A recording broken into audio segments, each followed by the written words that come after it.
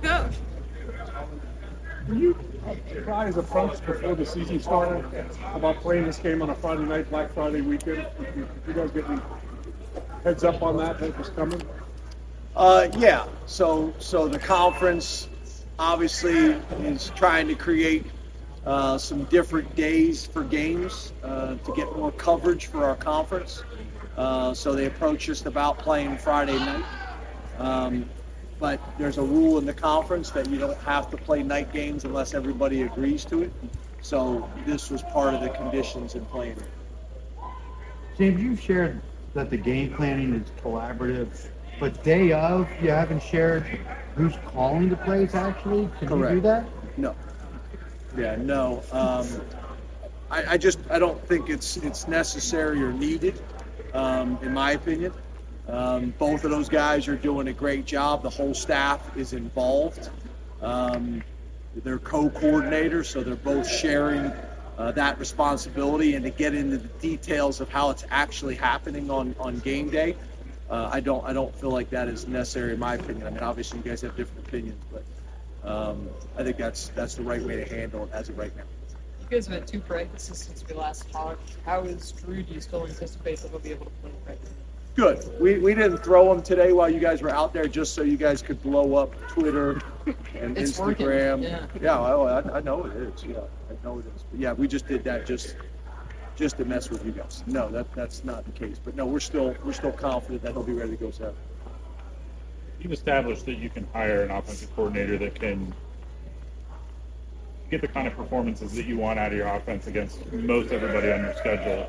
When you're in a hiring process that's about 2 to 4 games a year, what are those bullet points that are maybe different than before? Yeah, good question. So, I think it's really still the same factors, right? It's who's going to be great on third down, who's got the data to back up explosive plays and explosive offense, because in college football nowadays, to just be able to go 4 yards is hard to do a play all the way down the field. Opening drives.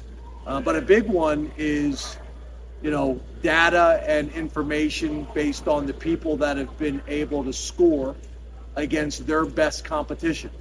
The best competition in whatever leagues they've come from. I think that's an important piece of this as well. Obviously, we got even more competition coming into the league as well. So those things factor into it. But I think your point is a good one. Overall, our numbers are pretty good, but we got to make sure that we put ourselves in the best position based on the teams that we need to beat, and to be able to do that, and have the data to back it up, and the evidence to back it up, and the experience to back it up. So that's really the biggest difference. And then hopefully, someone that's done it long enough that you have a true indication. Because where you have to be careful is somebody could have a special quarterback, or somebody could have a generational wide receiver, and it skews all the stats. That's what makes it hard, right?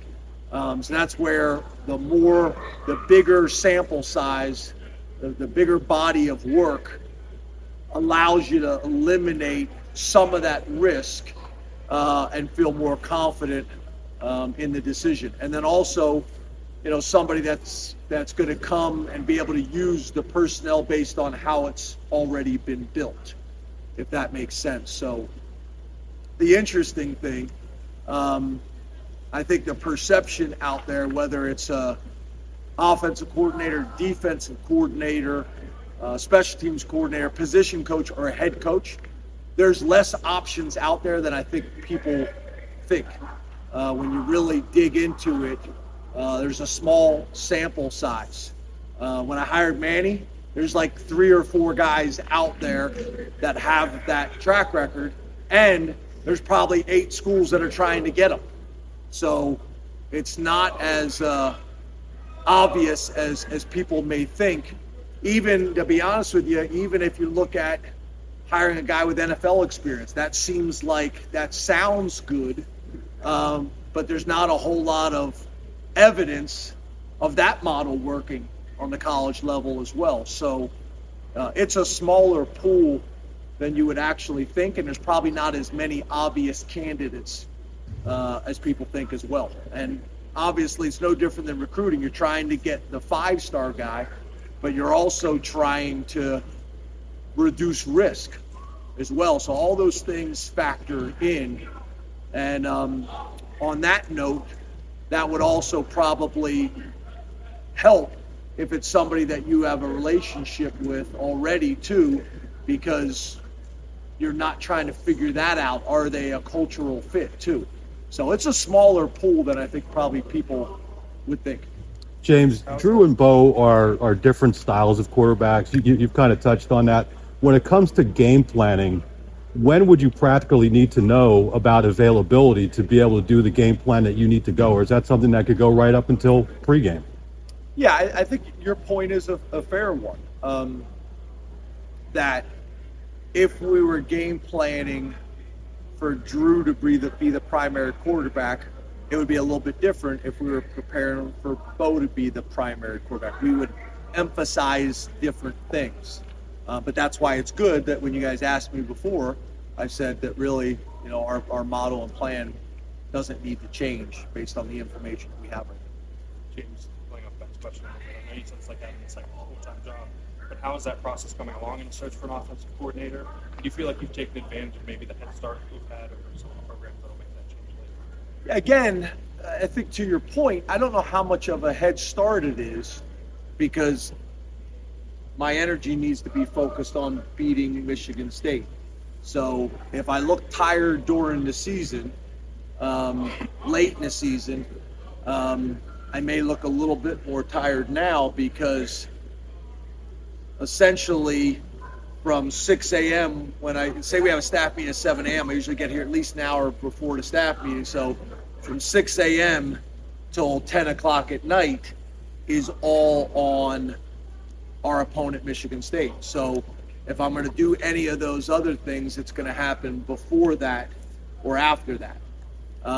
And there's only so many hours in the day. I got to come out here with the right energy for practice, late in the season, helping the staff, with the game plan where I can help there.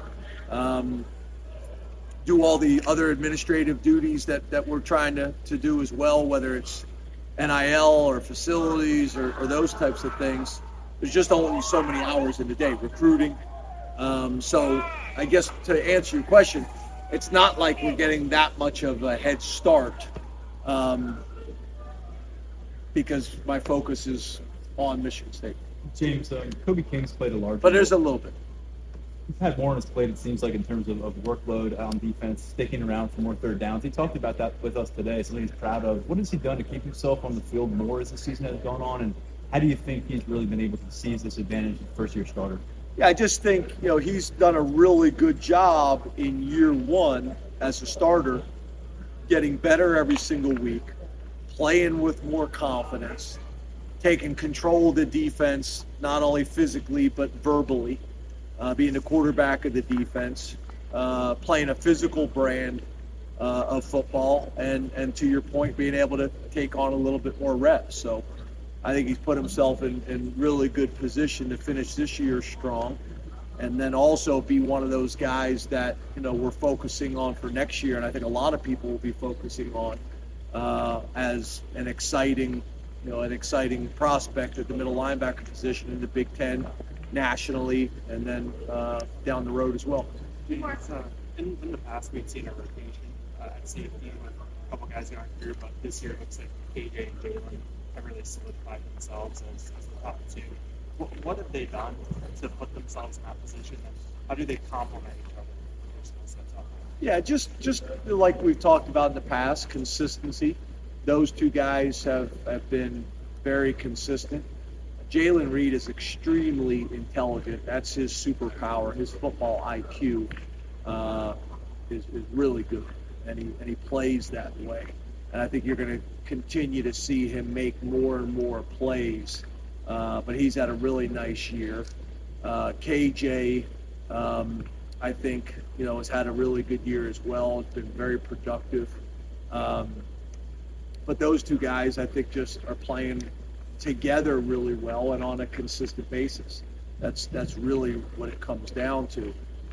We got a lot of confidence in Keaton Ellis as well. We got a lot of confidence in Zachy. Zachy, as you guys have seen flashes of, has a ton of potential.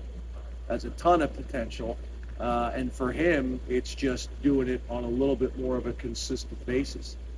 But we're fortunate to have those four guys in that room playing the way they're playing.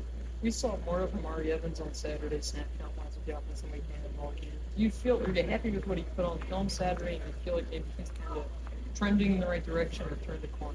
Yeah, I think, for us, what we tried to do, this past week, which is something that we spent a lot of time talking about, is let's focus on the things that guys can do rather than the things that they can't do, and let's put them in position, allow them to have success, and then build on that and allow that success in some areas, build confidence in other areas. So that's where I think you saw more guys involved in the game plan, and something that I was pretty adamant about. Okay, what are the things that these guys do well?